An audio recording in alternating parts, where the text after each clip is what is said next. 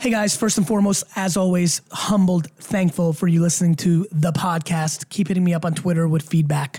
Also, really excited about something. Over the last several months, it's become very clear to me that the 4Ds product that VaynerMedia has, the one-day consulting session that's $10,000, that's really kind of going after a business doing $1 million, maybe 500,000 to 20 million a year in revenue, has been really working. 60 to 70% of the businesses have had ridiculous ROI from the session. And so now I'm rolling it out because it clearly works. So VaynerMedia is super proud to present the 4Ds, the Daily Digital Deep Dive, GaryVee.com/4D, the number 4D podcast, GaryVee.com 4D podcast, if you're ready to take your business to the next level. This is the Gary V audio experience. 'Cause we're gonna be legends. Gonna get their attention. What we're doing here. I know we said we weren't going to have any speakers at this event, but I didn't say Q&As. So we were super grateful that Gary was able to join us. Most of you, anybody not familiar with Gary? It's a pretty tuned in audience. It motivates me. So, but yeah, I mean, there's a lot of people. Obviously, there was a little bit of a procession when he was coming in, almost like a wedding or something like that. But super excited. Gary's here for just a little bit. I know he has a conference call right around the corner, so we're just going to go right into a Q&A. Gary's amazing when it comes to rants. It's funny how I actually decided on Gary. We did a comedian in year 2 of Mastermind Talks during a dinner, and it was so well received. And I was like, man, it'd be great to have like a comedian who's actually could deliver like great business stuff. And I was like, Gary's hilarious. So that's why we have Gary here. So, ladies and gentlemen, no introduction needed. Gary Vaynerchuk. Thank you. Super pumped to be here. Obviously, a lot of friends that I know intimately, so that makes it a lot of fun. Yeah, I mean, you know, obviously, a lot of what I've been focused on for the last couple years has been to actually push my brand into a place where I could go to an event and just do Q&A, which I think at the end of the day, knowing so many of you, you know, I'm always and will always be concerned about, can I bore people? Can it become boring? I mean, and there's a lot of you that really know me. The truth is, there's so few things I believe in. There's really only 3 or 4 true kind of like principles that I believe in. Luckily for me, and luckily for so many of us, we got to live during this era where everything changes so much. I'm baffled by people not understanding what happens when we move to a Snapchat universe. All the same shit that happened on every other platform that had people's attention, whether it's print or radio, television, or Facebook. So for me, thank God that the market's gonna move on an everyday basis, and thank God people get old. And what I mean by people getting old is at South by Southwest, it was funny, Chris Sacca exposed this thing in his big Vanity Fair piece, which we make fun of. But for years, we had this very small group that at South by would get together at like midnight and go like literally just a small hotel room, just sit there. And we would basically, we called it the jam session. All it was literally, is Pinterest worth $1 billion? What do you think is going to happen with Uber? And we did that for 7 or 8 years. It was really interesting to see where people were right and wrong, and it was just amazing debates, and I learned so much. But to me, the Q&A and the banter and the content is so imperative. And it was 2 years ago at the jam session where literally the founders of Twitter and Instagram and these tools poo-pooed Snapchat and like just really, it was crazy. I was literally emphatically yelling at them like, you guys changed the world. And everybody said the same about your product 5 years ago. How did you get so old so fast? And so, you know, obviously whether it's entrepreneurship or investing or running a company, I think for the people here that have had the time, because I know so many of you are so busy, in the last 6 months to a year, I've been spending a lot more time on what really has allowed me the privilege of standing in front of you, which is I'm not really IQ strong. I'm really probably, I would actually argue that I'm probably below average to average on IQ, but I do think my parents blessed me with over-the-top EQ, and my emotional intelligence and self-awareness and empathy and the way I built my, you know, the reason VaynerMedia has gone from 30 to 650 people and hasn't broke is predicated so much on EQ, and then consumer behavior, like projecting what I think you guys are gonna do before you realize you're gonna do it, has a little bit to do with that stuff as well. So thrilled to go anywhere. I'm really excited to do Q&A, and thanks for having me. So are you guys gonna mic it? You're gonna run it? Corey, let's just get into it. Just name and question. Cameron Harold, I've got a question regarding second in command. I ran a session today about your chief operating officer. I want to know who's running VaynerMedia for you and what makes the relationship between you and that person so strong. So that's an interesting question and an interesting time to ask that question. This Friday, my brother AJ, who's been the COO of VaynerMedia from the beginning, is leaving the company. I think some of you might have read about a month ago, AJ finally announced, because he's been very private about it, my brother has Crohn's disease. And you know, the truth is, and I know some of you know AJ and I are really different, you know, just like, you know, I'm much more, I mean, AJ's thrilled to have his 7 friends and I'm desperate to like be deep friends with every person in here. And so we're, you know, so AJ was no question, you know, the COO of the company for the first 5 or 6 years. Over the last year and a half, we knew this was coming, so we commoditized him out. There's a guy by the name of James Orsini who ran, you know, for 25 years, ran big agencies, Saatchi & Saatchi and things of that nature. You know, the truth is, and something I've been talking a lot about with my own friends, not as much publicly, maybe John, very few people know this in this room, maybe 1 or 2. I really run VaynerMedia. I think because I play Gary Vee as my side hustle, and because I'm good at it, and because I work 18 hours a day, a far majority in this room, including people like Dan, like people like Yannick, like people that I really know, I don't think really understand how much I actually operate the business. And so, for me, every operational decision runs through me. I've got a lot of context on it. I'm there, and I think the key, and I'd be curious, and we can maybe talk afterwards. I think the key for me in having a number 2 or number 3 is less about them running it in the way that you framed it. It's more about them complementing the things that you're not good at. Like I'm very self-aware, right? Like for example, knowing that 20% of you. A lot of you don't know me, but I know, knowing the ones that know me, knowing that 20% of you didn't even like me on first impression at a conference or things of that nature, like self-awareness is imperative. And as an operator, I'm very self-aware and I know what my shortcomings are. And so I think for anybody here that's looking to scale, I think there's way too much pride in this collective room.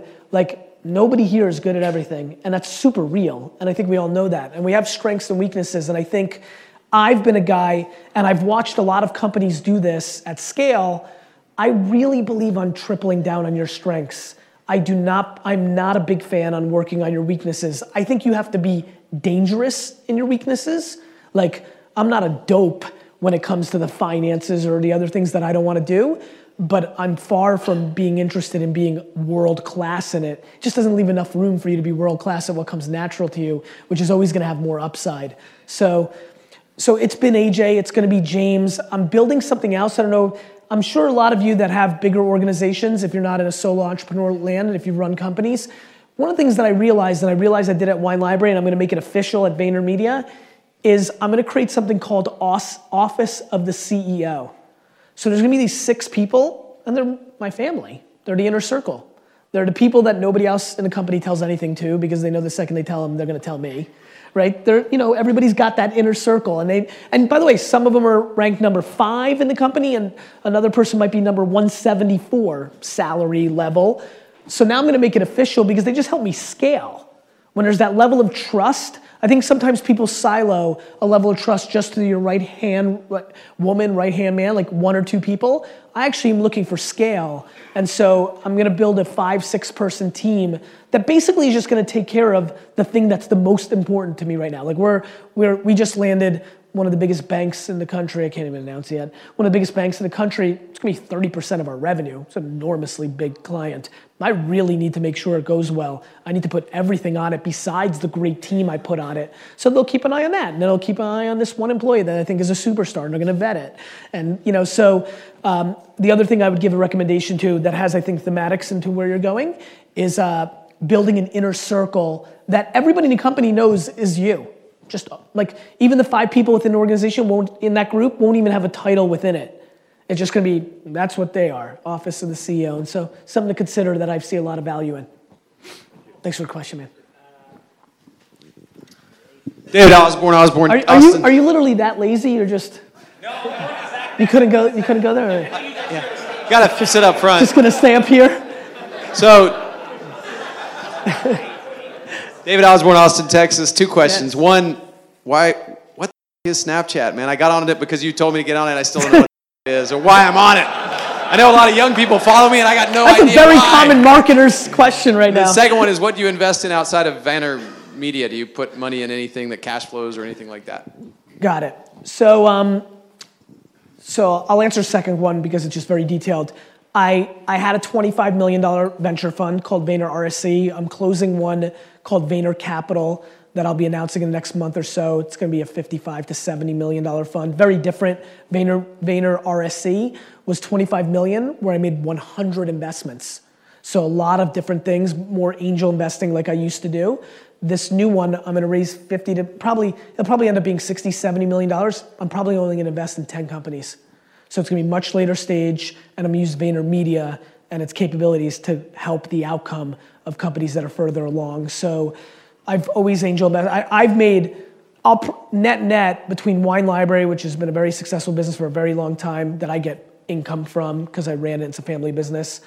Vayner, I get 7-figure book advances and I get paid 6 figures to speak. Like with all that lucrativeness, the investment in Uber and Twitter and Facebook and Tumblr and Buddy Media, those are going to end up making me the most money. So that's what I do. But I really truly see myself as an operator. I will never not run a business at scale, by the way. And this is a fun thing to say in this room, I'll never be Gary Vee full-time. Like, even though it's gotten to a place and it's starting to get to a place where I think I can make a lot of money doing it, I just really enjoy running businesses. Snapchat is very simple. I mean, it's just attention arbitrage, right? It's a platform that people are consuming their content from. There's nothing else to say. The stories, have you gotten to the point where you understand? That's the news feed. It just looks a little bit different. It's interesting. If you take your phone right now and look at every social network, Facebook, Twitter, LinkedIn, if you consider it that, Pinterest, like if you literally put all 7 of the things we grew up with, Facebook, Twitter, LinkedIn, Pinterest, Instagram, they all functionally are the same. It's basically one hardcore piece of content and then social commentary in one shape or form, and then you just go this way. Snapchat has been the most confusing because it had a totally different UI, UX experience, left to right, up and down, very confusing. What's interesting though on the flip side is if we were to go, and I'm actually thinking about making this video because I've just realized this through friends and family that are what I call normals, not in our world, just like kids I went to high school with, right? If you go to Times Square right now and you give 20 people Snapchat that have never used it, within an hour, and if you help them, within an hour, they really understand it. And just to give you context, that never happened with Twitter. As somebody who's like grown up in this the last 10 years, normals never fully understood Twitter, and they really understand Snapchat, and they're addicted to it. And so, just another place for people to create content, I think the bigger thing, the reason I'm so on it, and the reason in December and January I got very loud about it, even though I've been talking about it for 2 years, is DJ Khaled was the cherry on top of understanding, and we kind of started talking about it at Vayner in September. 30, 40-year-olds are starting to use this, and for real, and this is how they all go. When they go, either they start in a tech nerd environment, or a kid environment, right? Then they bubble up, and then the first thing you'll notice is 30 to 40-year-olds in New York, San Francisco, and LA using it. And then that will happen in the middle of the country. And then it'll go 40, 50, 60, 70. Snapchat's already bigger than every other social network that's come before it, except for Facebook. Already, right now. I mean, Instagram, yes, but like Instagram's such a weird one because it got bought 500 days into its life cycle. And so it got vigged so much by Facebook. And so it's just an important place, man. For this room, there's no more important place right now to figure out how to storytell and do what you do, how you communicate, what you sell, except contextually, you have to figure out how that works in a Snapchat environment.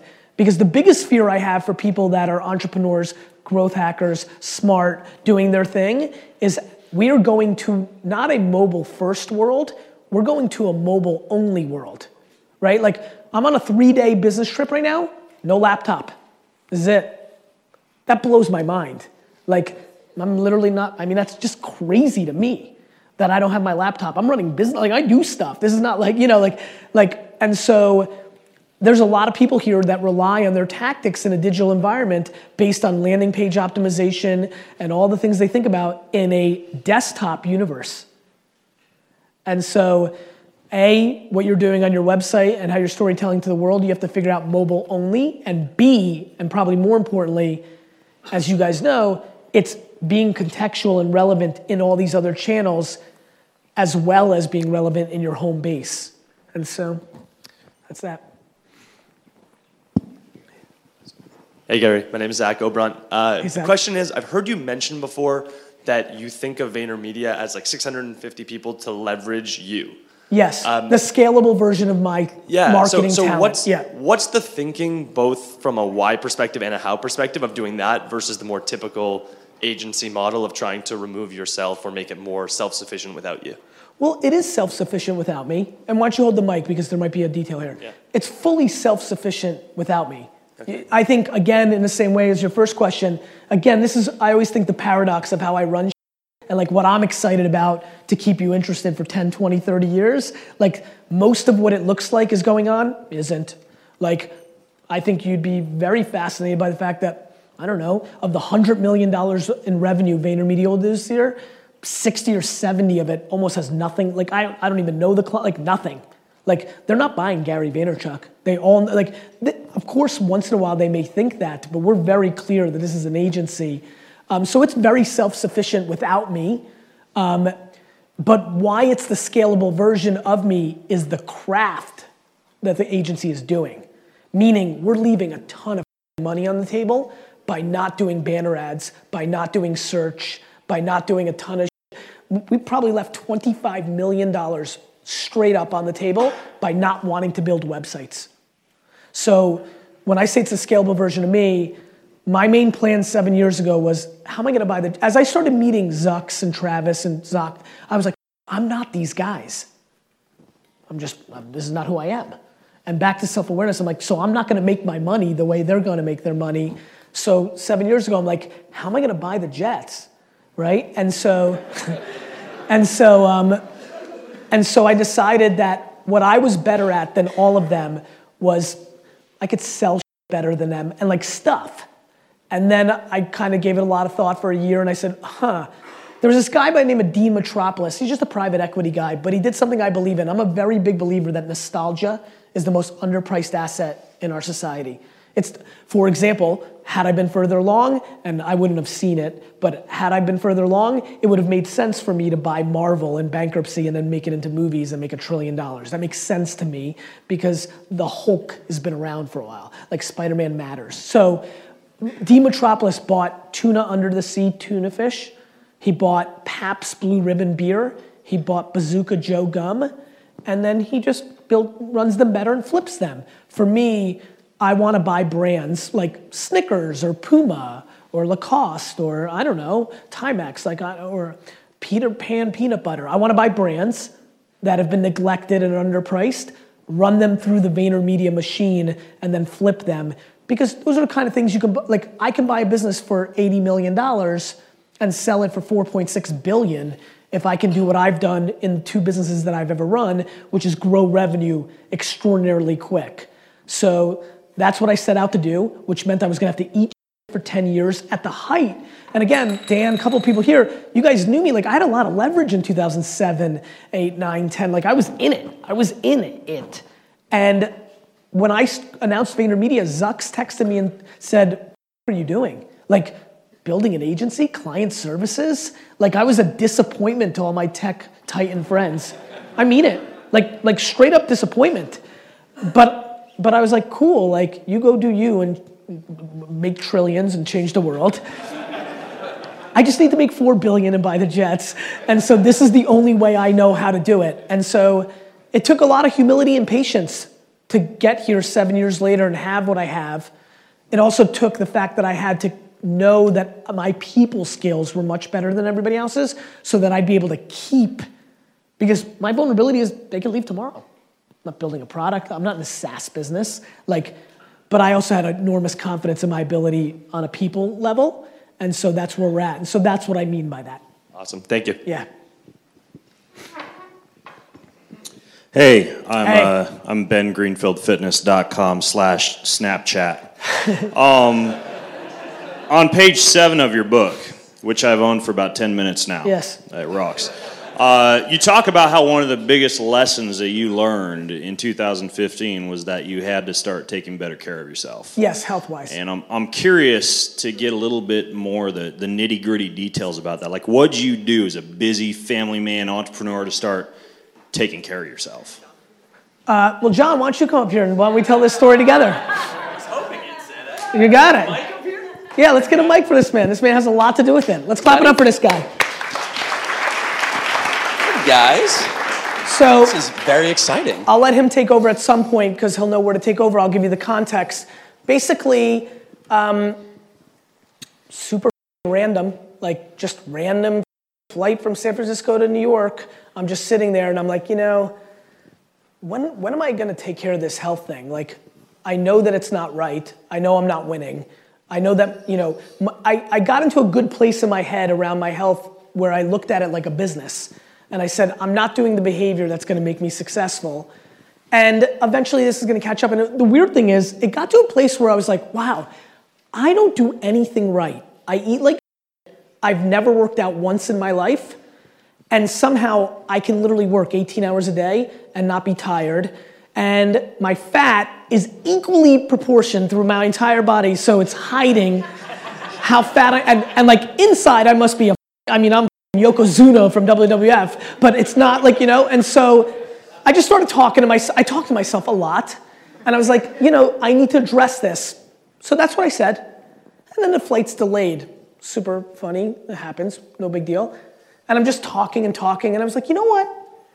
When I turned 30, I freaked my shit with Wine Library, and I started Wine Library TV, and got into tech and completely changed my behavior on my 30th birthday. Driving to Wine Library, looking in my rear view mirror, I'm like, literally, this is what happened. My birthday, my 30th birthday. I looked myself dead in the mirror in my rear view mirror, and I said, you're full of shit. And what I was saying to myself, talking to myself, I was like, you say that you're gonna buy the New York Jets? None of your behavior maps you pulling that off. And so if you're gonna do it, you better do it. You better lay down some serious foundation from 30 to 40 because family's coming and all this, right? So I said to myself, wouldn't it be romantic if on my 40th birthday, because I don't think I need another, what am I gonna work? From 19 hours a day to 24? I was like, that's not gonna be it. I was like, you know what? Health, that'd be a really good one to address. Let me get my together there. And literally before the flight took over, I said, because I was 38 and 4 months old, I was like, why wait to 40? I'll do it at 39, right? And then literally I was like, you know what? I'll do it as soon as possible. And so that happened about a year and a half after we met, where I tried my first version of what I just told you, which was I decided to go the peer pressure route, and I publicly tweeted and Facebooked that I wanted to get a trainer. That's when you took over. Yeah, so we, this is 2011, I think. 12, maybe 12. It was right when 11, 12? Thank You Economy came out. Okay, Yeah, 11. so 2011-ish. And Gary and I met. He was giving a talk at the Apple Store in Soho. I went down in my Jets gear, which is not just like me blowing Gary. I'm just a big Jets fan to my everlasting dismay. And so we met, we chatted a little bit, just, rapport, building relationships. And as most people do inappropriately, he commented on my physique. Turned out I was a trainer, gave him my card, which he then lost. A couple of weeks later. I threw it out. But yeah, because at that point I was like, 2011, John, I was like, I'm super professional business cards. I should have just tweeted at him. But, and then, he put up on Facebook that he needed a trainer. And so people did what is inexplicable to me, people who follow Gary. Instead of like leveraging what they do, they all just jumped on that Facebook thread, pick me. And, the that Gary talks about not doing. And so I was like, that, and I just posted on my Facebook and sent like everyone on my page over to blow up his thread. And so like then I got an email like maybe 20 minutes later from Phil Toronto, who was then Gary's assistant, and like that Monday I was in the gym with Gary. So the plan initially was to train 4 to 5 days a week for an hour, and then Gary made it a habit of canceling on me at least 3 times a week, and I let him off the hook. It was just like it was really cool to be working with Gary, but we did a lot of work together, and then. That story, I'll jump in. Yeah. So that's right. Because, by the way, and I talk a lot about it in business, I know for some of you that are following along, I talk about religion over tactics. Like, I just wasn't in the religious place to take care of my health with him. I was half pregnant. I was like, that's why I canceled. I mean, I'm publicly saying I never get sick. He's supposed to work out with me at 6:30. At 6:22, I'm like, dude, I'm so sick. Yeah, I was like already in I was like in the West Village at the time, going to the Upper East Side, like a $40 cab, but it's like this. It's cool, bro. We built a really nice relationship, and when I made that decision, the first thing I did was call him. Right. So I said, I need your help. Yeah. And what my plan was what I realized, by the way, in that moment, was I was not held accountable to myself. Right. And so he called me and he said, I have this crazy idea. Tell me if it's retarded. What I would like to do is hire someone to be completely in charge of my body. I want to bring them on full time as staff, and they're going to be in charge of my food. They're going to travel with me, take care of my workouts and everything. And I said, I think it's a great idea if you don't cancel on them all the time. And but you have to find someone who's good. You got to someone who sits in the Venn diagram of being good enough for me to feel comfortable recommending them to get. I had moved to LA at this point. I was no longer eligible for this job. And they have to be good enough. They have to be at a point in their business where it makes sense to only have one client. It needs to make sense in all these different facets. And so the only guy I could think of was a kid who had started as an intern for me, became my protege, and then started his own business, Mike Vacanti. And so Gary had trained with him briefly. And then that was even worse. And he was 4 months, 4 months. They did 3 3 sessions. And so I was like, Mike will kill it for you. He really is. He's a great trainer and a phenomenal dude. And I knew that he had the right mettle to be able to work with Gary and travel with him 300 days out of the year at points. And so that's how it started. And so Mike became the CEO of Gary's body. And since then, Gary has made tremendous physical changes, and it's also given him a lot more energy. And that's more or less the genesis of that. Has not given me more energy. I'm just fully has not. Now, he's less broken than he was. No, I mean, look. I mean, do I expect a 57 or 7? I'm not naive that there's so much good that's supposed to happen. But I never want to say things that haven't happened. I don't have more energy. What I do have is at least my left glute is now active. That's true. Was not active. That is something I have now. Who knew that a glute could go so inactive? Yeah. So go sit down. I got more to do. There you go, man. Thanks. Good to see you. So. The answer is it all, and this is how I believe about every business. I talk a lot about fitness entrepreneurs who are so good about their physique and their regimen and all that, but then in their business, they're looking for the secret or the 12 courses that don't let them do the work. Once I made the religious decision to do the work, and I had one interesting unlock that maybe can help you in some way, I figured out in that really zen place, I was like, it's because I'm not competitive with myself. I don't give a shit if I run 4 minutes and 9 seconds and yesterday I did 4:11. I'm competitive with everything in the world but myself. And so I realized I needed to be held accountable to another human. I work out every single day and don't cheat and do I've been unbelievable because I don't want to let Mike down. And because I know every morning I'm going to go on a scale and Mike's going to know. Like I've suffocated myself. And now and by the way, Mike's tenure of 2 years all in is done July 7th. I have a new guy starting and for 3 years. And I'm very comfortable saying this. If I was ever to stop doing it, I would revert back. So many people after 6 months or a year like, all right, Gary, like you don't need Mike anymore. Like you got it now. I'm like, absolutely not. It's the accountability to another person is what was the breakthrough for me. Cool. Yeah, you got it, brother. Hi, Gary. Hey, man. I'd like to ask about chatbots. Do you think that's going to be the next big thing? Should we be investing in chatbots? Like bots in general? Or like Messenger as a platform and yeah, I mean, look, bots in it's huge in Asia. There's enormous opportunities for bots to make life more scalable, things of that nature. So yeah, do I think bots in messaging apps are a pillar? Yeah, I do. And I think it's going to take 3, 4, 5 years for it to be like at real scale. But it's like talking about search in 01 or email in 96 or social in 07. I think it's a real genre. And here's what's more important. It's kind of like Google Glass or other things that have not worked out. Whether it works or not, AI and like automation will never stop. We're going to become robots. So whether bots on Messenger become the way you win is far more irrelevant than the fact that you get the taste of what the concept is, so that if in 2 to 4, 7, 9, 14 years from now, it's VR augmented execution that breaks through for you.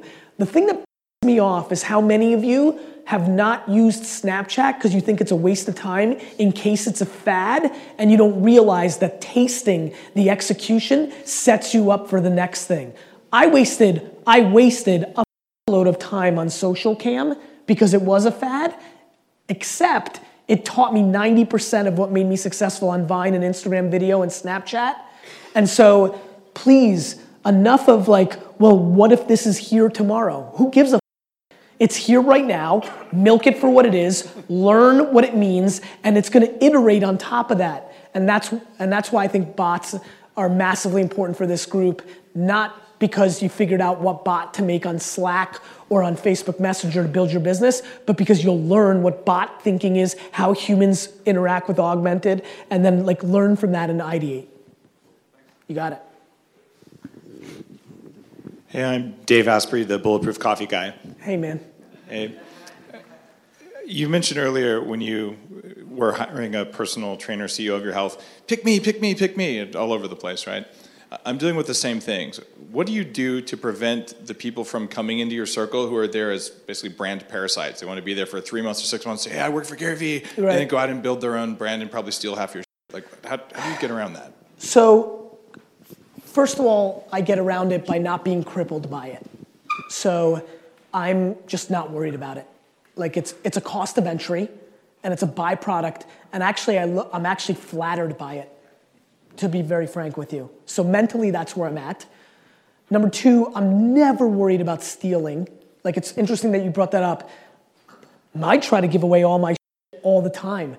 Like, to me, one thing I've learned is that 99% of people won't do anything with your information anyway.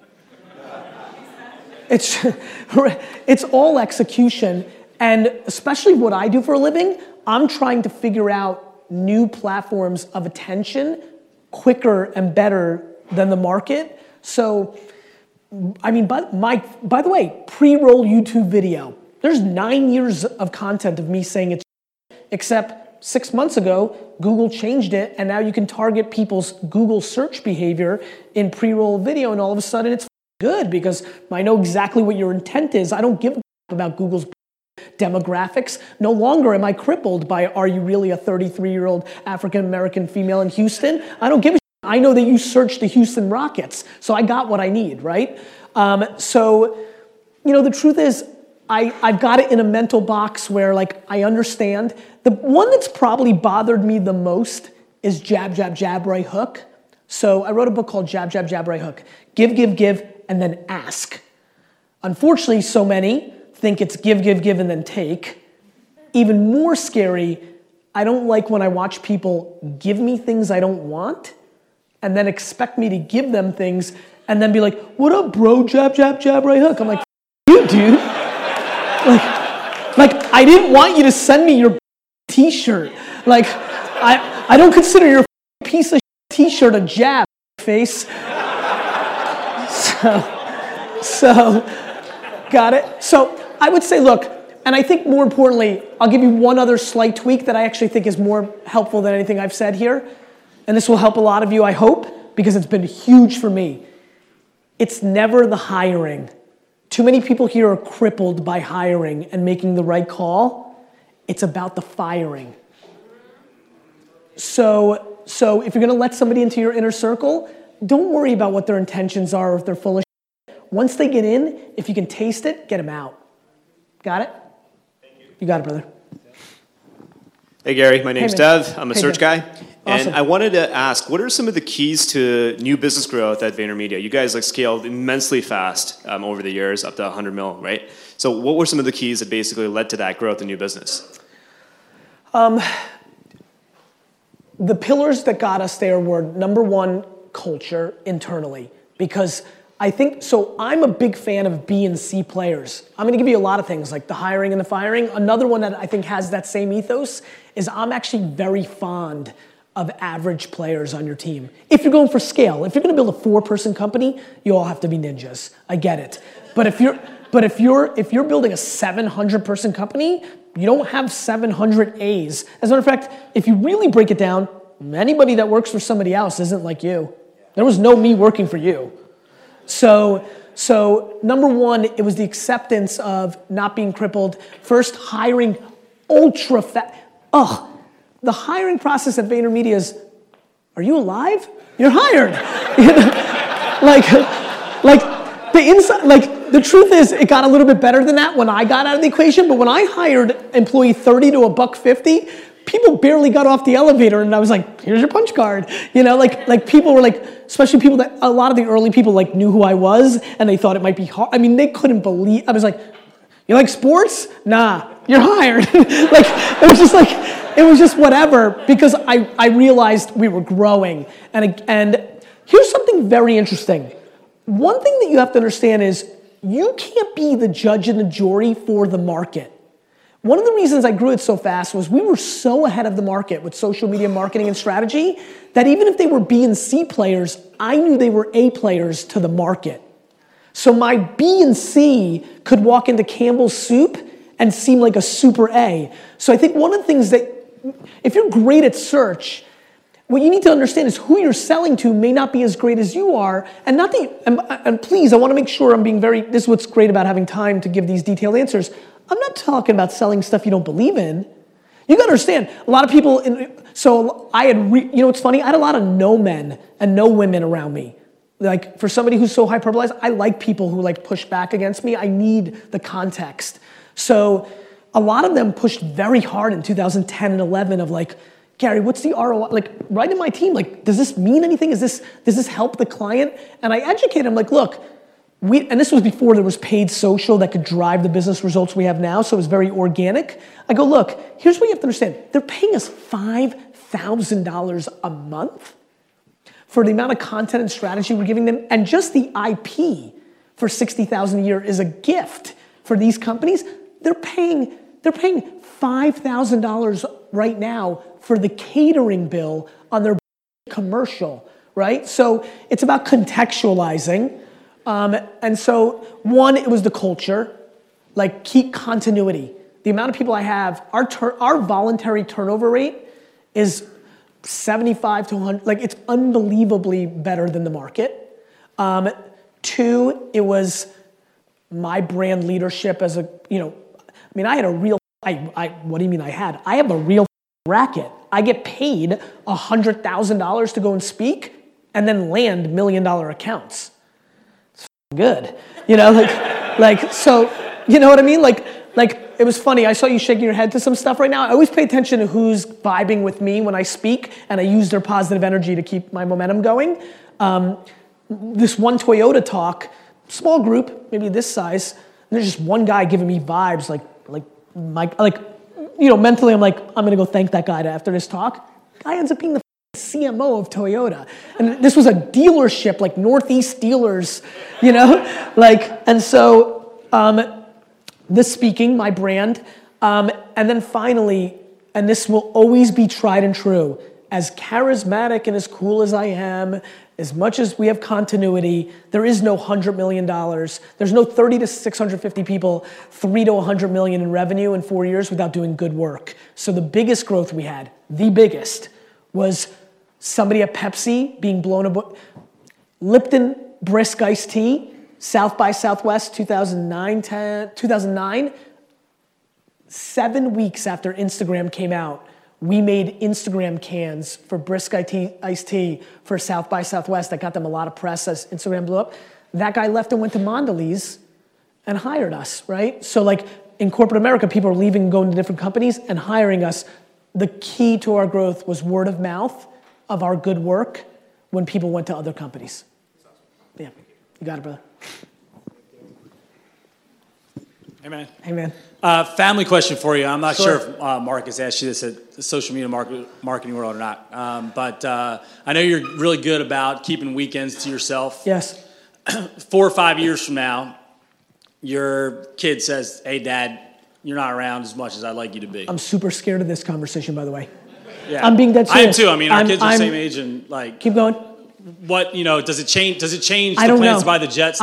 One thing, I was super excited about being here because when I get to do long Q&A with a lot of people that have some sense of who I am and there's a high caliber of individuals, A, I'm never interested in, B, I think I'm even at a heightened degree of not wanting to, if that makes any sense. I don't know. I am not interested in lying about this issue. One of the things that I think some of you have noticed is I'm starting to talk about suicide and depression in entrepreneur land because it's real. Especially looking at this room, at the age group that a lot of us are in this room, there's less fake entrepreneurs here than when I go to the Y Combinator event in a couple months. It has become such a popular thing to sell. There are so many 22, 23, 24-year-olds that are truly not entrepreneurs, that are being entrepreneurs because it's the cool thing to do. And what it's leading to, and the cliche, and this is, of course, generalization, but the thing that I've seen, because I'm very in it right now, is a lot of the 24-year-olds that are in entrepreneurship are the people that can raise $3 million or $1 million to do it. And a lot of those people are rich white dudes. Okay? And the cliche thing with a lot of these rich white kids that are 22, 23, 24 starting these internet companies is they grew up in a private school, they went to a big time college, mom and dad facilitated a lot. And the first time they've ever dealt with any true meritocracy or market conditions is the day their app hits the market and the market says go f yourself almost every time.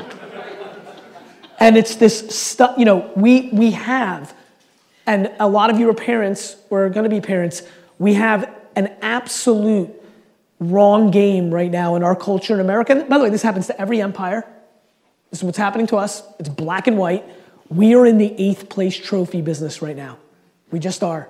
We're rewarding kids because we think we're doing fake self-esteem. It's the politically correct thing to do.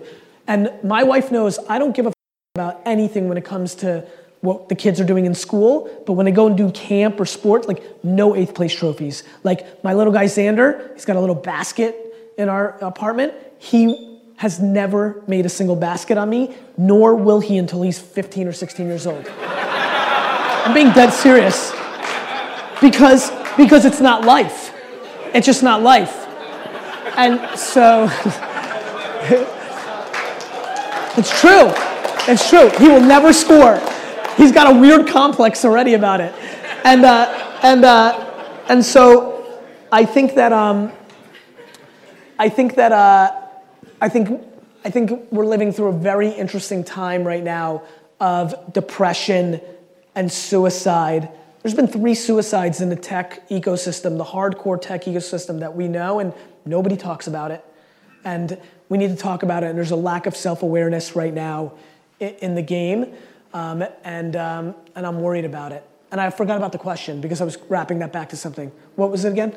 Oh, if they say, so on that, I think you've got to talk real truths. And so I don't want to, like, if my kids say that, I don't know.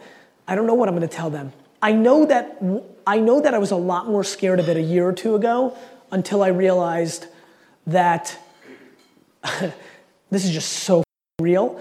Oh, I'm getting to a wealth level where I'm be able to grab my kids from school on Friday and fly private somewhere for 3 days with them and fly. Like, I actually am so curious if I'm going to get caught in the middle. I do believe, and I've watched very carefully, that there's a financial arbitrage level where you can buy time at such an incredible pace that you might be able to sell it back to that time together. Know one thing, I haven't missed a recital or an important school event for my first grade daughter yet. You know, if I'm in New York, which means, and luckily I'm not traveling 300 days a week, like I've missed stuff, but I'll never miss it if it's controllable. And the other thing I'm very fascinated by is a lot of my friends spend time with their kids, but they're not spending time with their kids.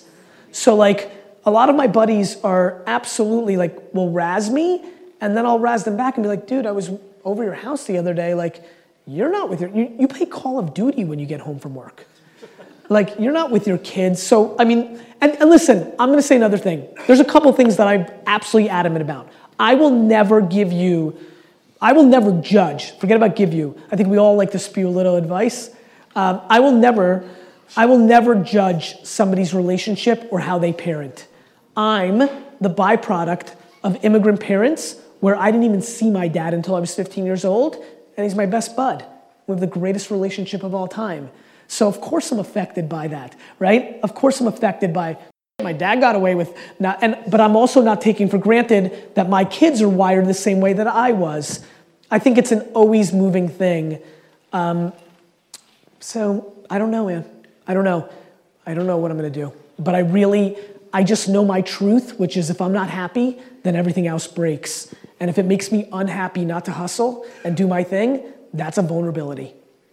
And that's a real truth that people don't want to say out loud, which is, you know, I know what the politically correct thing to say here is. I know what everybody wants to say, but I'm suffocated not being me. I'm suffocated not being me. And my kids are way worse off if I'm unhappy than being happy. And so I don't want to let them down. I'm taking 7 weeks vacation a year. It's hardcore quality time in that 7 weeks. And then with weekends, I actually weirdly think I need to work more. I'm like, there's 2 days a week, you know, like I don't know, like it's, I'm concerned about it because I don't know my kids well enough yet, right? I don't know where they're, like, I know the way Lizzie and I are building them, and I'm hoping with the DNA that they have that they're gonna be extremely self-confident and self-worth and a lot of those kind of things that will keep them into a place where that won't be as much of an issue or concern, or their worth won't be wrapped up in my behavior. And I mean that. Like, one of the things that my wife and I share, and it's probably the foundation of our love affair with each other, is we don't give a about what anybody thinks, including each other, think about each other. I came home the other day, I was like, Liz, you have to tell me about your side dude, because you really don't give a like, if I texted Lizzie right now, I was like, hey, ran into Jordan and Dan and John at this event, and we're gonna go to Korea for 9 months to work on this new startup, she would literally text back in like 2 minutes and be like, do you want me to pack? Like, it's unbelievable to me how much she is an enabler of my behavior. I mean it. And she does her thing, and so I don't know, and it's the most interesting variable in my life, but I'm convinced that I will never go as far as the market wants me to, because I know myself too well, and I just won't be happy if I can't do me.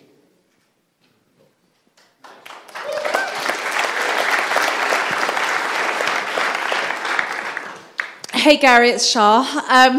It's just a question related back to your point about nostalgia being really underrated. Yes. And then bringing that back into some of the new social media platforms. And I wonder what your view is about voice coming back. So apps like Anchor, which I think personally are really interesting, particularly for a different demographic. So I'd love to know what you think about. The problem with voice, and I love voice, and I love Anchor, and I've been watching it very carefully, as I know you know, it takes too much time. We like time more than context. So why voice is incredible is, do you know how many times you've misinterpreted a tweet or an email? Upload, because tone is lost in writing.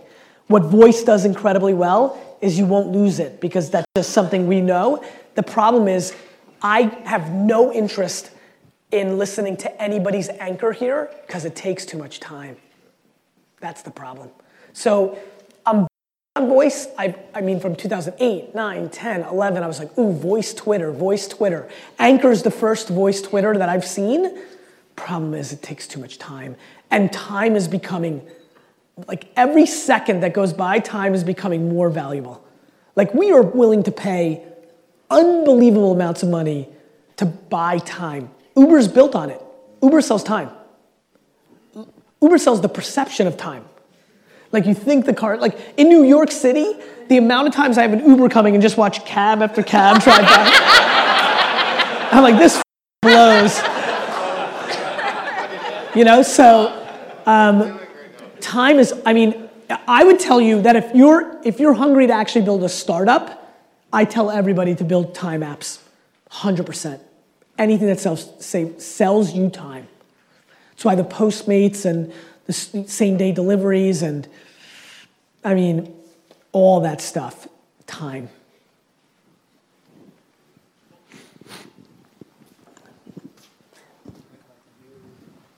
Alex, did you raise your hand? Oh, you raised your hand. Hey, Gary. Alex Icon on Snapchat. Thanks for selling me on Snapchat. You got it, brother. Yeah, the question I want to ask you, you talked earlier about leveraging Vayner into buying businesses. Yes. So when are you going to go all in on that? And what are the businesses you're going to start with? I don't know. I don't know what businesses I'm going to start with. I've been looking at deals for the last 18 months. I even got into one letter of intent, but I didn't like the way the numbers looked. I'd love to, so first of all, number one rule is it had to be big at one point, and it's not right now, right? So Bubblicious Bubblegum did $128 million in revenue a couple, 13 years ago, 17 years ago. Now it does 7, right? So like, there's a lot of things like that. Like Green Giant food sold not too long ago. You know, like just think Fila. Remember Fila? You know, like for all you hip hop heads and Grant Hill fans, like it was big for 48 seconds, right? Like Z Cavaricci pants, so it had to have brand for a certain time. By the way, this is how the toy business works.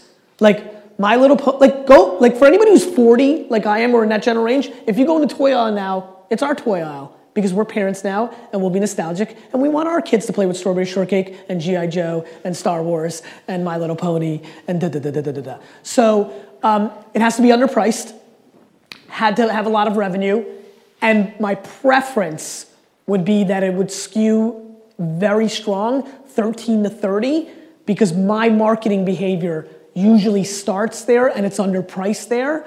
So any brand that you want to sell to, if you want to sell something to an 18-year-old in America today, and you don't spend 90% of your money and energy on Snapchat and Instagram, you're an idiot. That's where their attention is. And that stuff is always underpriced. Snapchat and Instagram influencers and Snapchat marketing are underpriced, grossly underpriced right now. The way search was grossly underpriced when I started doing it in 2001, and there's long tail search SEMs that are underpriced, but the word wine is not 5 cents a click anymore. And Facebook advertising 24 months ago was the greatest steal in the market when I was yelling about it, and everybody was like, no, they took away everybody got romantic. They took away our organic reach. Who gives a They took away your organic reach and they gave you the best ad product that ever existed, in return. And it's the same thing right now. You're debating Snapchat. It's a fad. and then in 24 months, you're going to be on it, and you're going to not land grab as much. It's going to be harder to build a fan base. It's going to get noisy. The early users are going to stop buying from it. Like, it's just the same pattern recognition forever. You got it. Hey, Gary Cole. What's up, man? What's up? Quick first question for your fund, the 50 to 70 million. Yeah. Is it open to outside investors, and what's the maximum offer or buy-in? So yeah, we still haven't closed. The minimum is a $2 million check, and super happy to talk to you about it. Perfect, thank you. Oh, sorry, that was just real quick. Bigger question. Was talking to Yannick today, Yes. and you know about Thrive, where you spoke. What do you think about someone who's in a startup including a social element or a give, like a Tom's Shoes, in the startups today for the millennials that seem to be, and again, what Yannick was citing today, research showing they're more inclined to buy from someone that makes a difference than someone that's just making a profit? Yannick's right. The problem is marketers ruin everything. So what's happened is my data shows, and what I'm looking at is that the trend has already swung the other direction. You know, Yannick, I don't know if you look at the data, but like, I think what's happened is there was probably 3 months there a year ago where every startup, and I look at 7 to 25 startups a week because I invest, came in and said, Gary, I got it. All right, listen, I have an umbrella company. It's an umbrella. And for every umbrella you buy, we give an umbrella to some poor dude in Seattle.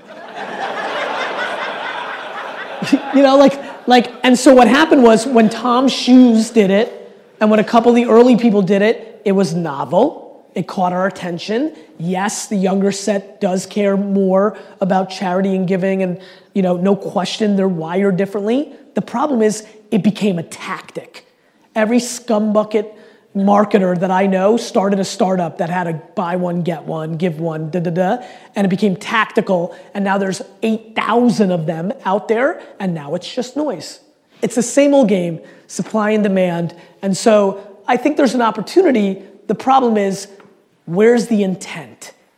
So many people now do it because they think it's the hook for their business to succeed, not because they actually give a about curing a disease or helping somebody in an underprivileged environment. And when your intent is you lost. And that's real. And you guys know it. And you also know that you've done many things that where your intent was wrong, it was tactical, and it never wins. So if your intent, what's that? Amen, brother. Thank you. It's true. And so I think, can somebody tomorrow start a company that's buy and give and win? Absolutely, if it's their truth. A, it's harder to break through because there's so much. And B, unfortunately, there's just not so many people that have that truth.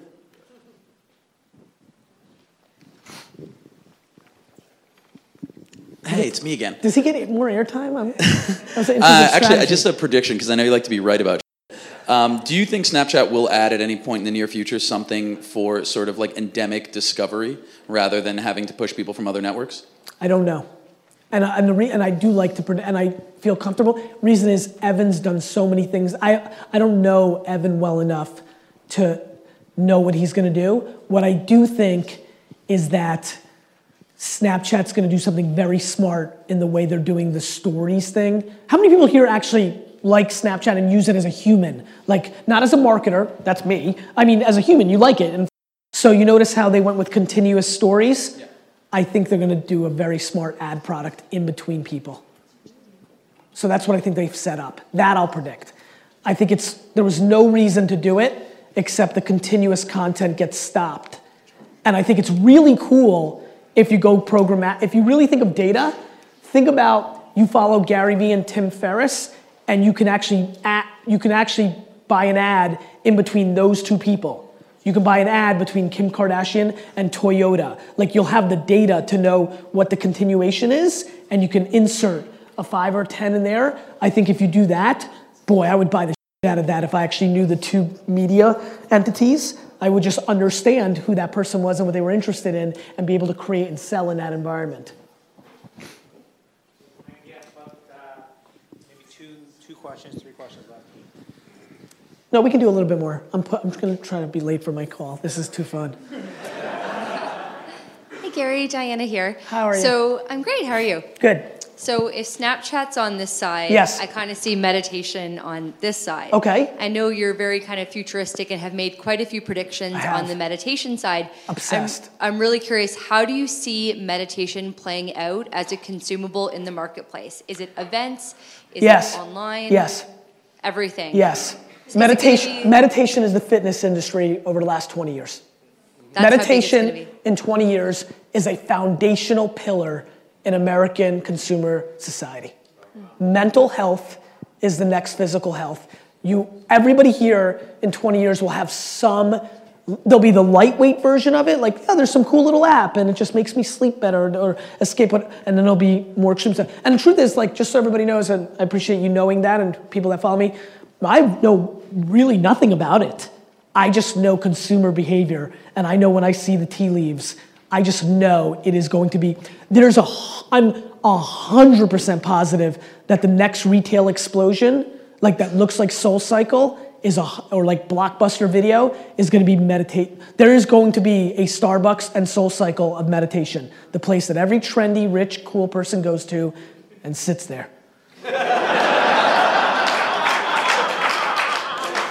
So I think, and so think about it as every other genre that pops. So there'll be the Starbucks and SoulCycle. There'll be the tap out, UFC fighting, there was the merchandise company. There'll be the tap out or the Life is Good. There'll be a brand that owns the meditation swag, right? And then there's gonna be all the other things. And so I think it's gonna be big. Like, as a matter of fact, you guys heard earlier, the $50 to $75 million, 10 companies, one of them will be a major bet on meditation. I don't know what, but I will, esports, VR B2B, I think virtual reality is being sold as a consumer thing way too early. It feels like internet 91, 92. So I think it's way too early, but much like in 91, 92, the people that made money were like the infrastructure of the internet itself. I'm very hot on virtual reality B2B. I'm very hot on meditation, I'm very hot on esports, and I'm very hot on fully integrated direct-to-consumer products. Yeah, hey man. Thanks for being here tonight. Chris Kaplan.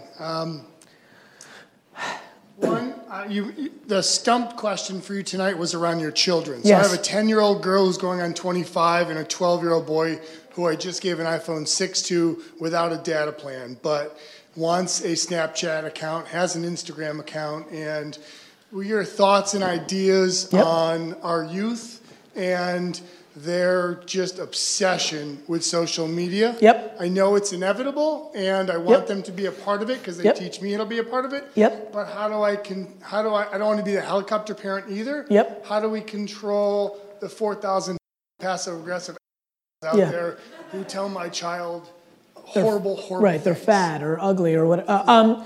So a couple things. One, I truly believe the way that we always solve every problem is at the religion, not the tactic. Back to the question about fitness. So I think that if you've been able to instill the right pillars into your child, you win.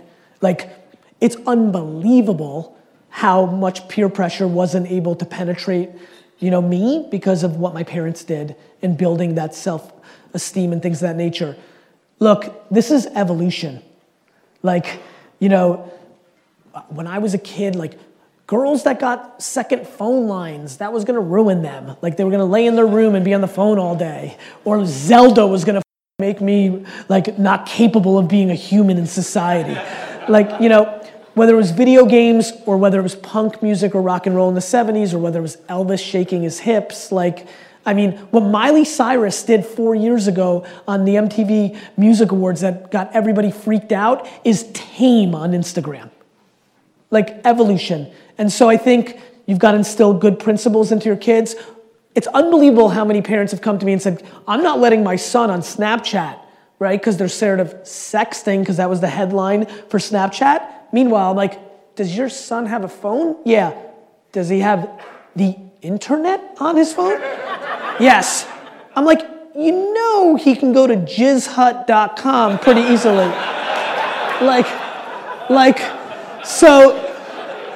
So I think that, and I promise you, that's far more dangerous of what you're scared of than the random 12-year-old floozy chick in science class. So I think the way you solve everything, by the way, is communication. And I think a lot of parents are scared to have real talk. And so I think you have conversation. Look, a 10-year-old and a 12-year-old is still a 10 and 12-year-old. You have to be observant. But it's going to be what it's going to be, man. Right? Like, we all, listen, the funny thing is, I don't know if it's because I'm, like, so don't want to die and, like, stay so grounded to my youth, or because I'm in this stuff. Like, I'm sure you guys all feel the same way, right? Like, we were just there.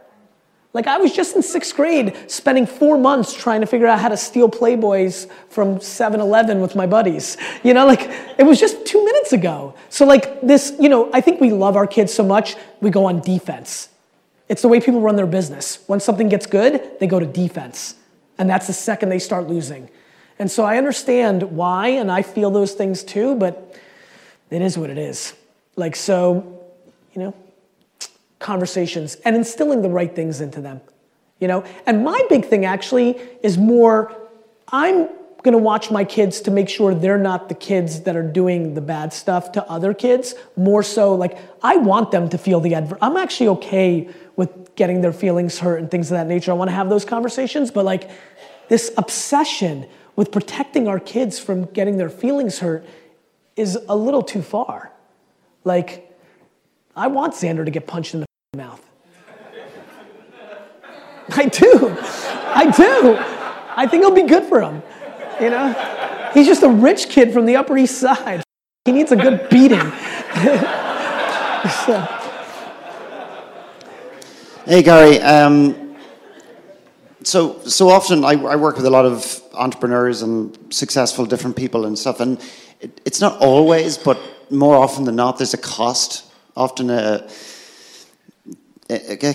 unaware of the cost that the brand building has created. So while you've been crushing it, and I use that term obviously because of your book, and with respect, I read your book, and I kind of hated the book because it showed me how to do something I was scared to do in such a simple way. And I'll never forget the day I posted the first video, and thanks for making me look like a total in the world, because I tell you, I put this video out and it was so bad. But I was so scared, and you simplified the whole process for me, and it's gone on to do different things, and I'm very grateful for that. But I work with a lot of very interesting people who often have a lot of success. And I was going to say, to be politically correct, that sometimes there's not a cost, but the reality is almost every time there is a cost. There's always a cost. And I'm just wondering, and I'm not trying to expose you, but I'm just wondering from your point of view, if you wouldn't mind sharing a degree of that cost, or if there is a cost in your point. I mean, the cost is, there's a lot of, so I actually, when I really think about your question, the biggest cost I'm worried about is if actually I do something wrong. So for the most part, I don't do anything wrong by our standards in society, and I'm scared that I've done such a great job of building, to the people that know me, a very good thing, that I'm scared of, like, I always think, like, what could slip me up? Like, I think about that a lot. As far as, to answer your question directly, what's been the cost? Well, leisure. You know, like, it's fun to, like, do fun stuff, and, like, I don't remember the last time that I was fundamentally completely calm. Like, let me explain what I mean. Everything's on me. My whole family, my brother, my 2 brother-in-laws, my brother, my parents, my sister, everybody's livelihood at this point and lifestyle is on my shoulders. The whole kit and caboodle. Like, that's called pressure. And then if you really, like, are wired the way I am, I genuinely care about the people that are in my ecosystem. Even the people that are, like, employee 432, I feel pressure. I feel pressure. So the biggest cost, I think, is peace. Like, when you're the one, like, this whole notion of being the entrepreneur, like, I don't know, like, and I see a lot of you shaking your head, you guys know, like, you gals know, like, it's on you. Like, it's super fun to be number 2. Like, I always bust AJ's chops. I'm like, you got the gig. Because, like, when the whole thing's on fire, like, you still can go, what are we going to do? Like, right? Like for me, I think the biggest thing I gave up was like, and I'm doing it right now. Man, it's been, 8th grade, 9th grade. It's been a long time when I didn't recognize that not only my life, but pretty much everybody else I gave a about in the world was predicated on my behavior, period. Like, for real. So peace of mind and like that is just, you give that up. And I've given up a ton. I mean, the first 5 years of my marriage is one of the great regrets of my life. Like, because I was hustling so much, like I easily and should have and desperately wish that I went on 2 more weeks vacation with Lizzie to Paris and Japan and just ate sushi for a week. And I didn't. And I don't get it back. And so it makes me very conscious of the kids' stuff. And so I've learned from that behavior and I've been much better with the kids. 7 weeks vacation, still, I don't even like saying it out loud. And there's other things. Friendships. There's a lot of good friends that I have from high school and college that I don't have a relationship with anymore that would have been very fruitful in my life that are just gone. Pressure is tough, man, right? But for me and for a lot of people in here, there's just no other gear. Your destiny's your destiny. So I'm not naive. I don't think it's so great being me. I really don't. I love being me, but I recognize why me is not great on paper. Like, I truly believe that there's a much sweeter spot in our society than the one I sit with. I romance it as the guy or girl that makes like $347 a year as a solid exec, has ridiculous work-life balance, goes to every little league game, has 4 weeks but I just don't know that gear. I don't have that. Do you think that people like you exist to pull people into the gear or the middle ground where do you think people like you need to exist in the world to pull people into a space where they can have a bit more peace of mind? In other words, that you pay a price for that? And this is a very personal question because I'm like, despite the fact that I'm always in front of people, I'm speaking or whatever, it's very, very extremely lonely to do what I do. It's the loneliest. Yeah. Dude, there's nobody else. Like, if you were truly, truly the number one of your thing, there's just, what else? Like, who? Where? Like, I talk to do you know that I never talk to my wife about work? Goose egg. And I think that people in here that have that same thing, they realize, what am I going to talk about? 99% of my day is fires. I'm in the business of eating. Like, do I really want to come home and tell my wife that, I don't celebrate victory. Like, the biggest vulnerability, one of the weakest things, one of the things that I'm doing worst in my company is we are killing it and we don't celebrate. Like, we win a count, like we don't even talk, I'm like, I don't know. All my energy is spent on the negative. It's what I do. It's what you have to do. Because if you don't address it, it becomes cancer and becomes your vulnerability.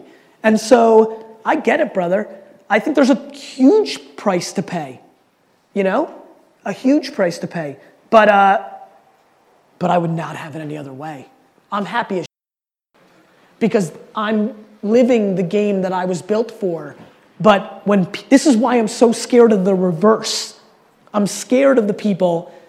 The cliche thing is everybody right now at Princeton who 5 to 7 years ago would have went to Bain & McKinsey, made a lot of money, met another attractive, smart person at Bain & McKinsey, married them, bought a second home in the Hamptons because one made $740 at Goldman and one made $297 at this. That same person today is starting a startup and has the Uber for maids. And is going to lose. Is going to take a 3 to 6 year setback, is going to lose equity in their ecosystem, is going to have a bruised confidence because they weren't as an entrepreneur, as a one, I only want to lose. Like, losing is comfortable. Losing is delicious. That's why I love being a Jets fan. Like, so I'm worried, actually. It's so funny who I'm trying to talk to these days is the people that aren't built for what you and I know. Because it's super glamorous. Like, this is why I'm visceral to what's going on Instagram, and you've been hearing me talk about the entrepreneurs who rent watches, planes, girls, baby giraffes, and then sell people on how they got it because they allude to they having it versus renting it, and then selling. And they're selling entrepreneurship that is not what entrepreneurship is. It's just not.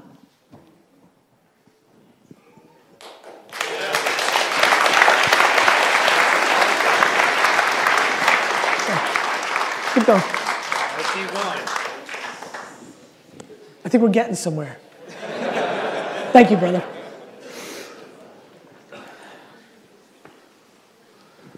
Hi, Gary. I'm man. Steve. I'm a behavioral profiler.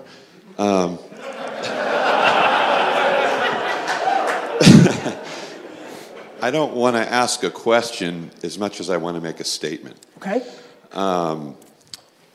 We need you just the way you are. Now, I know there's a lot of questions probably in some people's heads in here about your style, the way you do things, but you're basically created this way, and there's people in this world that wouldn't do if it wasn't for people like you. And so I just want to encourage you in the fact that, you know, you're thinking about your fatherhood and your husbandry and all these different things, but they hooked up with you being the way you are. I get it, man. And that's you, and I want you to be proud of it. I am. And I know that. I but really I am. just want to say I that appreciate for that. everybody else. And listen. But this is who you are. You're like a modern day prophet for the business world. And Elon Musk is another one. I mean, you're an anomaly. You're not normal. And listen. Okay? Listen. And I say that because there are social norms. I get and it. you're so far outside of the social norm that you stand out, you become an anomaly, and everybody's freaked out at it. But it's who you are, it's what you are, and stay being that. You know, we my need man, it. I think you'll find this interesting based on what you do. I'm so in tune to that I've had very intense conversations with my wife, which is people not having self-awareness or being blind to it. I know that the way I'm wired is the cliche thing where there's that person that's super famous and they die, and then like the country mourns, and then the family goes, yeah, but they weren't there for me. Like, I'm so conscious of that. I'm so aware that I'm for scale, that I know it comes at the cost of those 10 people, that I hack at it a lot because I'm trying to figure out, like, boy, do I know? And it's a crazy feeling to know it. Like, it's a crazy feeling to hear thanks for I don't know. Like, you know what else, by the way? It's super easy for me not to get caught up in it. Like, I didn't do anything. My mom and dad had sex at the right second. I didn't do anything. Like, this is who I am. Like, this has always been who I was. Even it's so fun for me to have my grammar school and middle school friends pop up because of Facebook. They're telling me that I long forgot, and it's just the same. Like, there's something about the way that I communicate that makes people see it slightly different and then allows them to do something with it. And so I'm not running from it. I would, if I can do anything to hack not doing the cliche thing that happens to people like me, which is the people closest to me lose the most, the people furthest away from me win the most, I'd like to at least do that. But other than that, I just don't even know how not to be me. Well, thank you.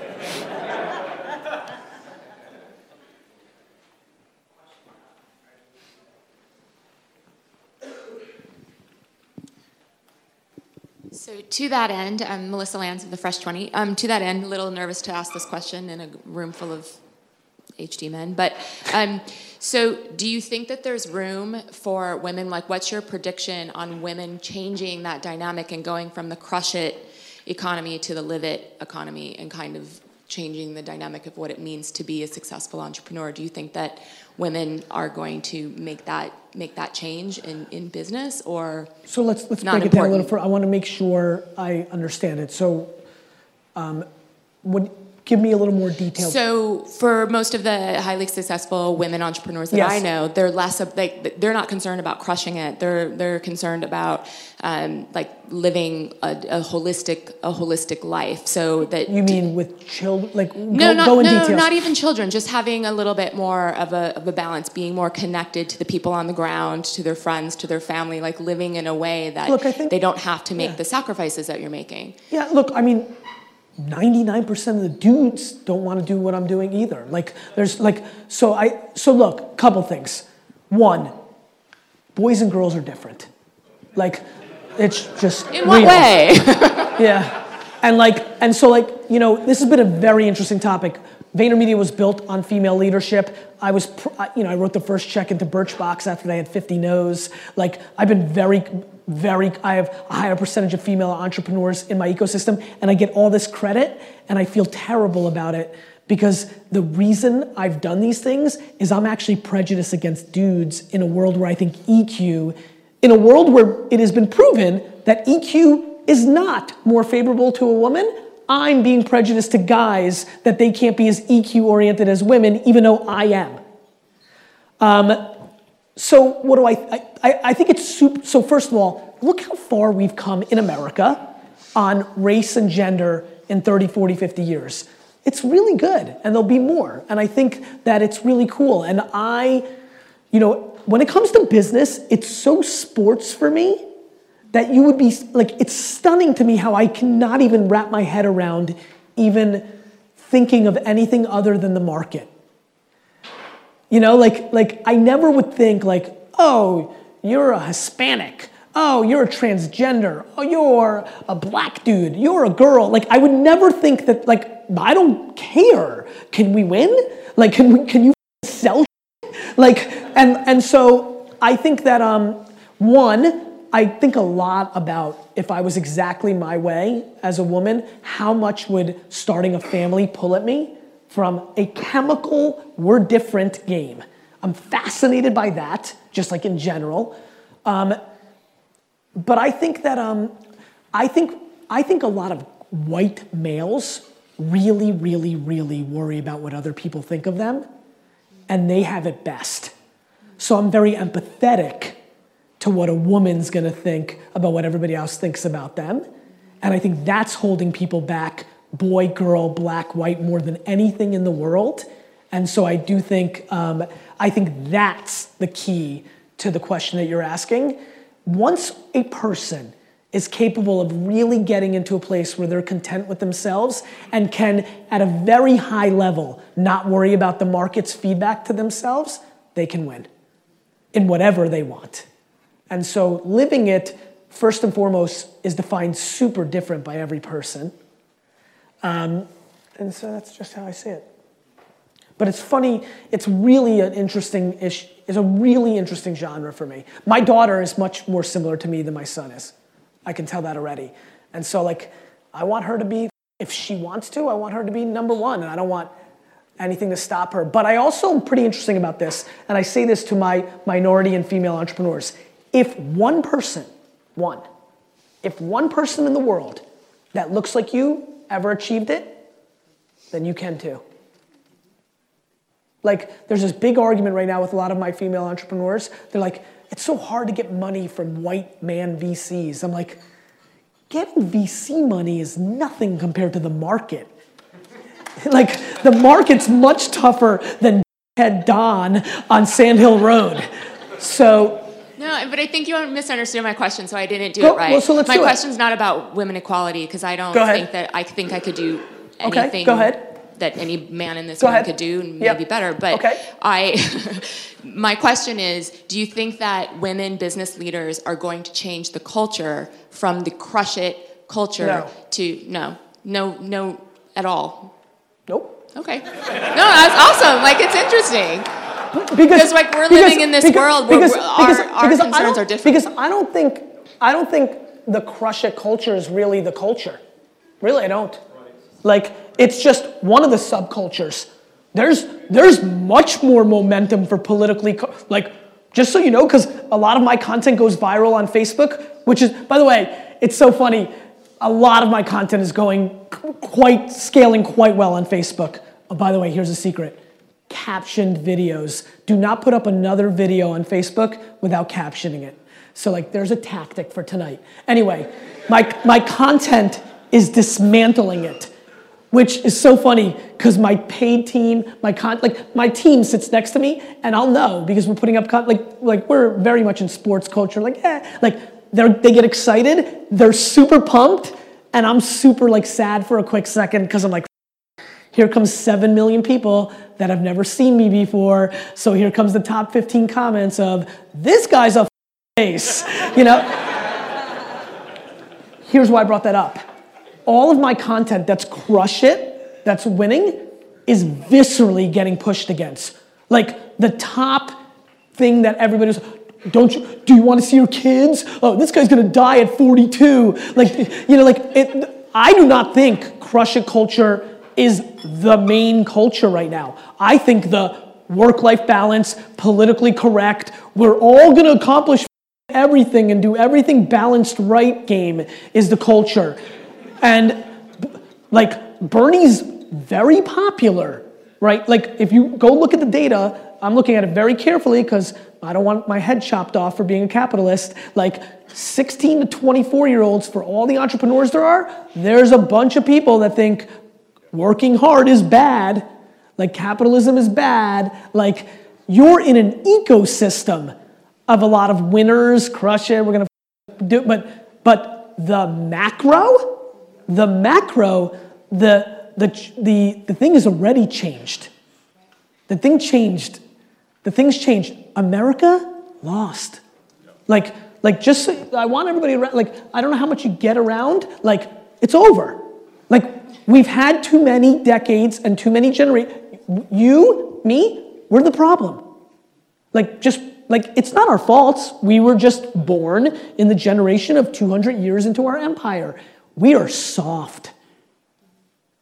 Soft.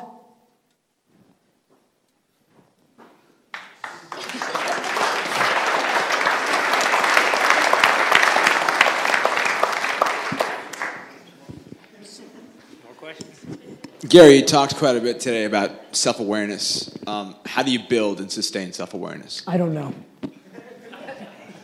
I hate this question because I really want to give a good answer, and there's people that do different things that feel like, I don't feel like I have a grasp on how to teach self-awareness or maintain it. I know I have it. I know I rely on it. I know that there's people that I've seen people talk about how to do it. Like, I respect that may be true. I've never dug under the hood or watched somebody do it. I have seen this, and this is something for a lot of you that are building things to think about.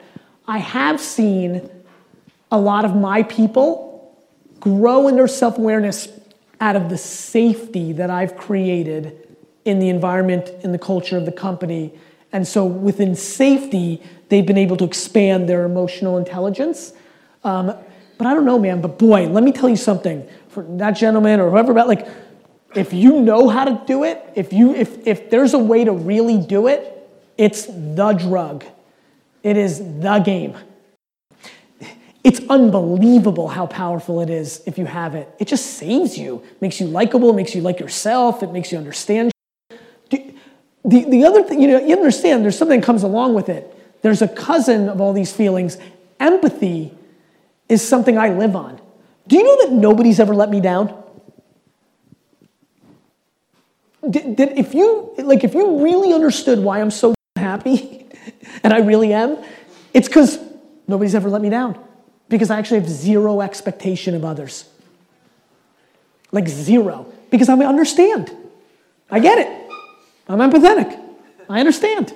I get it. Like, you couldn't, you shouldn't, you weren't raised that way, you didn't see it. You didn't, I don't know. And so I'm not sure, but I can tell you this. If I could wish besides health on my children, two things, it would be unbelievable self-esteem, which I do think I can control. And then I wish it was unbelievable self-awareness, which I I don't understand that I can control as much. Hey, Gary. How are you? Great. I'm going to take this opportunity to get some free life coaching. So thank you in advance. I founded a successful company, and if I keep doing it for a few more years, I'll have hit my number and I'll be done. Right. The problem is I have this burning desire to be on the Snapchat and like giving advice and helping young people and all that. Yes. But I don't have the type of business where that would like feed into leads or anything like that. So it's a big dilemma for me. Do I start doing that now, or do I keep grinding and try to like hit this financial thing? And my girlfriend asked me last night, she's like, well, if you died, what would you be happier about, having that dollar in the bank account or having your book published and helped a lot of young people? And I was like, oh. So I just wanted to throw it out. And Seems like you found the right girl. I think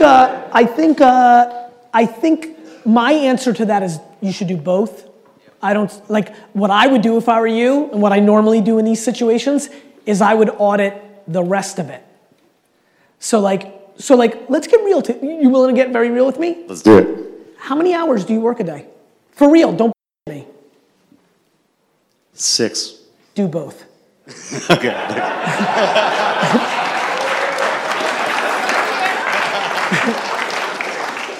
because 8 is a half day, and that means and that means that you have 2 hours to do all that good, and that's awesome. Really. You know what's funny? I want what you want too. It's what I do so much.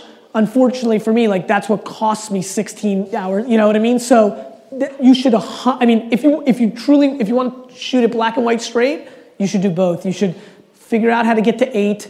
Hopefully, it doesn't take time together. Hopefully, it's coming out of I don't know what you're doing with your other house of cards, surfing. I don't know what you're doing, but like 2 hours a day you can find to give advice and do that stuff. And it is, you know, it's so funny, like doing the whole personal brand thing and being out there, it's such a double win. Like, depending on how much vanity and like that kind of stuff you have in, it gets to scratch that. I mean, I was waiting for my car today in LA. Some dude was flying down the highway, almost died, pulled over, was like, go to me, just left. Like, that's the biggest high ever. I was so pumped. And then on the other hand, and it's an equal, I don't think it's better or worse for me. I mean, we're all wired different. The emails of people who are like, hey man, you really helped me. Like I was signing up for all this, I did this happened. You know, it's so, it's intoxicating for people to email you and say that you changed their life. I have that happen every day now. It's crazy, you know? It's crazy. So if you're feeling a yearning towards it, you should do it. Awesome, thank you. Yeah, man. Gary, you talked about fires and fighting fires, and I think that's a battle that probably all of us do on a daily basis, right? So yes. I have a two-parter question. One is, what do you up on often? Yes. And when you lose, how do you not lose a lesson? How do I not lose the lesson? So I love losing and I hate losing, right? They're like polar opposites. So the thing I most up on is that I think I can do everything. I have big eyes, you know, fat kid cake, right? Like, I just have big eyes. Because I work so much and I work so hard and so intense, I always think that I can pull it off. So sometimes I'm just trying to do 78 things and you can't. That's my common mistake. I'll always do that. It's because somewhere deep down I still think it's working out because I think it's a net game, but it is where I fall short. On more than a micro level, probably on 3/4 micro all the way up to macro. For me, I don't know if it's the same reason that I remember everything that's ever happened. Like, I remember everything. Like, I remember Flowtown. Like, you know, like, I remember everything. Like, just everything. And so because of that, I guess, I don't lose the lessons because I could never, ever understand why someone would knowingly make the same mistake twice. So, yeah.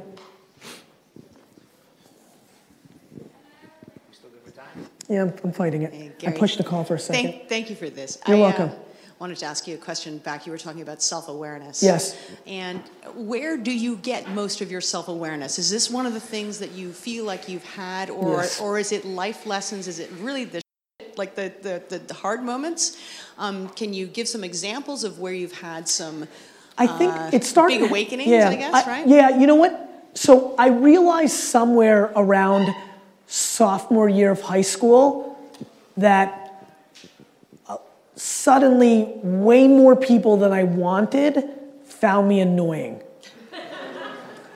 That was probably the first time I was like, maybe I was losing my, like, I remember that. I remember early high school being like, wait a minute, they're not highly entertained and finding this interesting?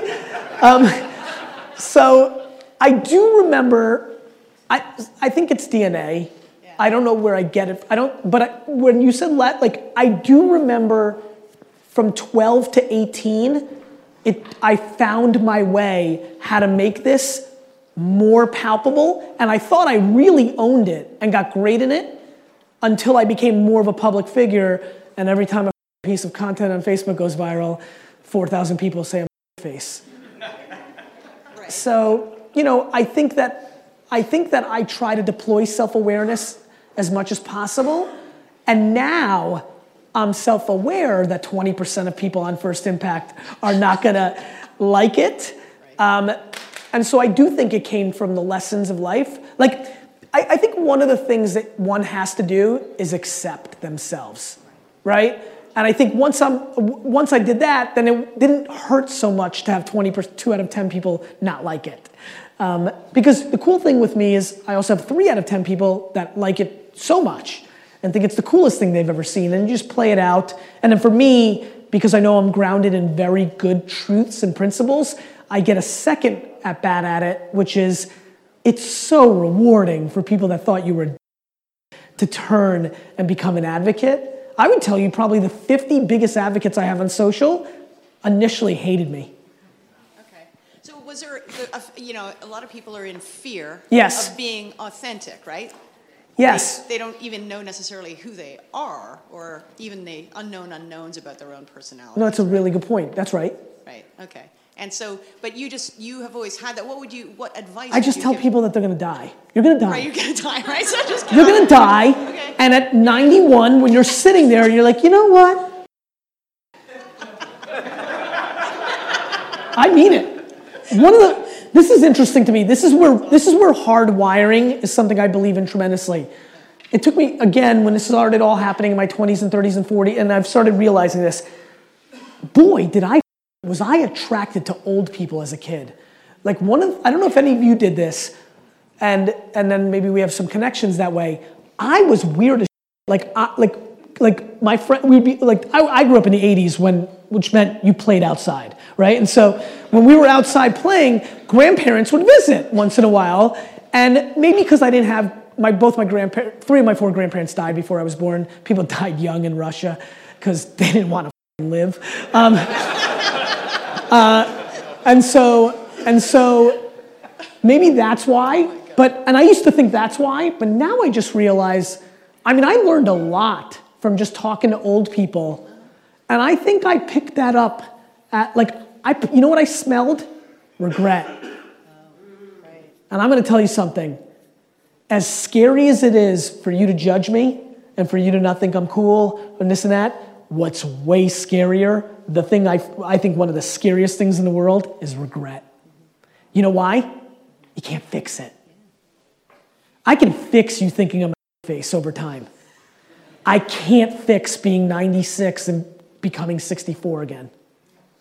And so I think I'm so visceral to the regret that I smelled on old people as a kid that it impacted me heavily. Yeah, thank you. Yeah.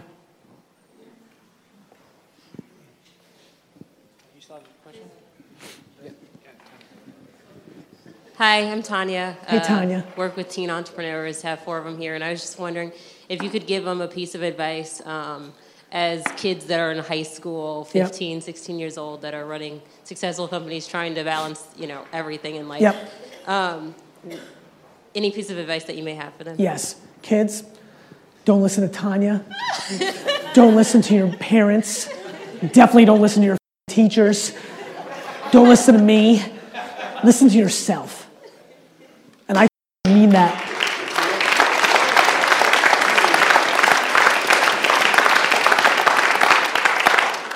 You'll learn. If you're wrong, you'll learn. And it's much better to learn by tasting it than reading about it or being told about it. That's my advice, Tanya. You got it.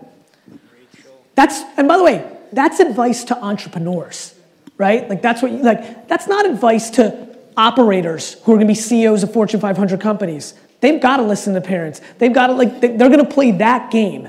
But if you're an entrepreneur, it's binary. You've got to go completely the other way because the market's the judge. And it's back to what you and I talked about. When you're the entrepreneur, it's lonely. Mom's not there to save you. Hey. Hey. I'm a New Yorker and a Jets fan, so I love you already. Jets. I also love your hair. Oh, thank you. You're welcome. I think you kind of sort of answered sort of what I was going to say. I'm kind of new to not giving a Okay. It's a new thing for me. Yep. It's kind of happened. But has it always been there? Yeah. It's always been there, right? Yes. I was always nice to people. But you're like, you know what, let this go. Yeah, I've just kind of I'm nice to people. No. I know, but I feel less responsible for people's feelings. Let me tell you something real quick, and some of you know this. I'm only razzy on stage when I'm not talking to anybody individually. I am actually very uncomfortable with confrontation on a one-to-one level, and I would never, ever think about hurting somebody's feelings. Why? Yeah. So I'm it's, with you. It's just when I'm more visceral when somebody else is doing something to somebody. I'm more of he's being mean to him, and that's when I'll jump in. Yes, and I don't mean just being mean. I get it. Although I have no problem with confrontation whatsoever. I'm a lawyer, so it kind of, and a New Yorker. But you know what? I apologize. I would actually argue my biggest weaknesses ever was my visceral reaction to confrontation, which made me very bad at firing for about 10 to 12 years because I was terrible at it. I was terrible at it. I was so full of I would never give any critical feedback. And then you just walk in and be fired because I got pent up enough courage to finally do it. I was terrible at it. And I was really bad at it. And it's something I'm very embarrassed of. And the worst version of it is it's how I broke up with girls. And I hate to say it out loud because I want to be really, it's the single thing I'm most embarrassed of the way I broke up with girls that I dated because I wasn't a man enough to break up to their face. That's good. It's good to get the poison out. All right, go ahead. We forgive you. Thank you. So my question really is what's the ROI on not giving a and being unapologetically yourself? Because that's kind of where I'm at. Okay. Speed. The thing that when you're not spending any time worrying, you're spending time on executing. Speed. And I like the way a lot of you reacted to that because that's a weird answer to that question. But I can see that a lot of you caught it and some of you understand it and do it. Speed is the game in what we all do for a living. And if you're not worried about dwelling on what people think, you're in execution mode. And I do everything in my power, to put myself in full execution mode at all times. Awesome. Thank you. You got it. All right, now I have to go. I love you guys. Thank you. That was so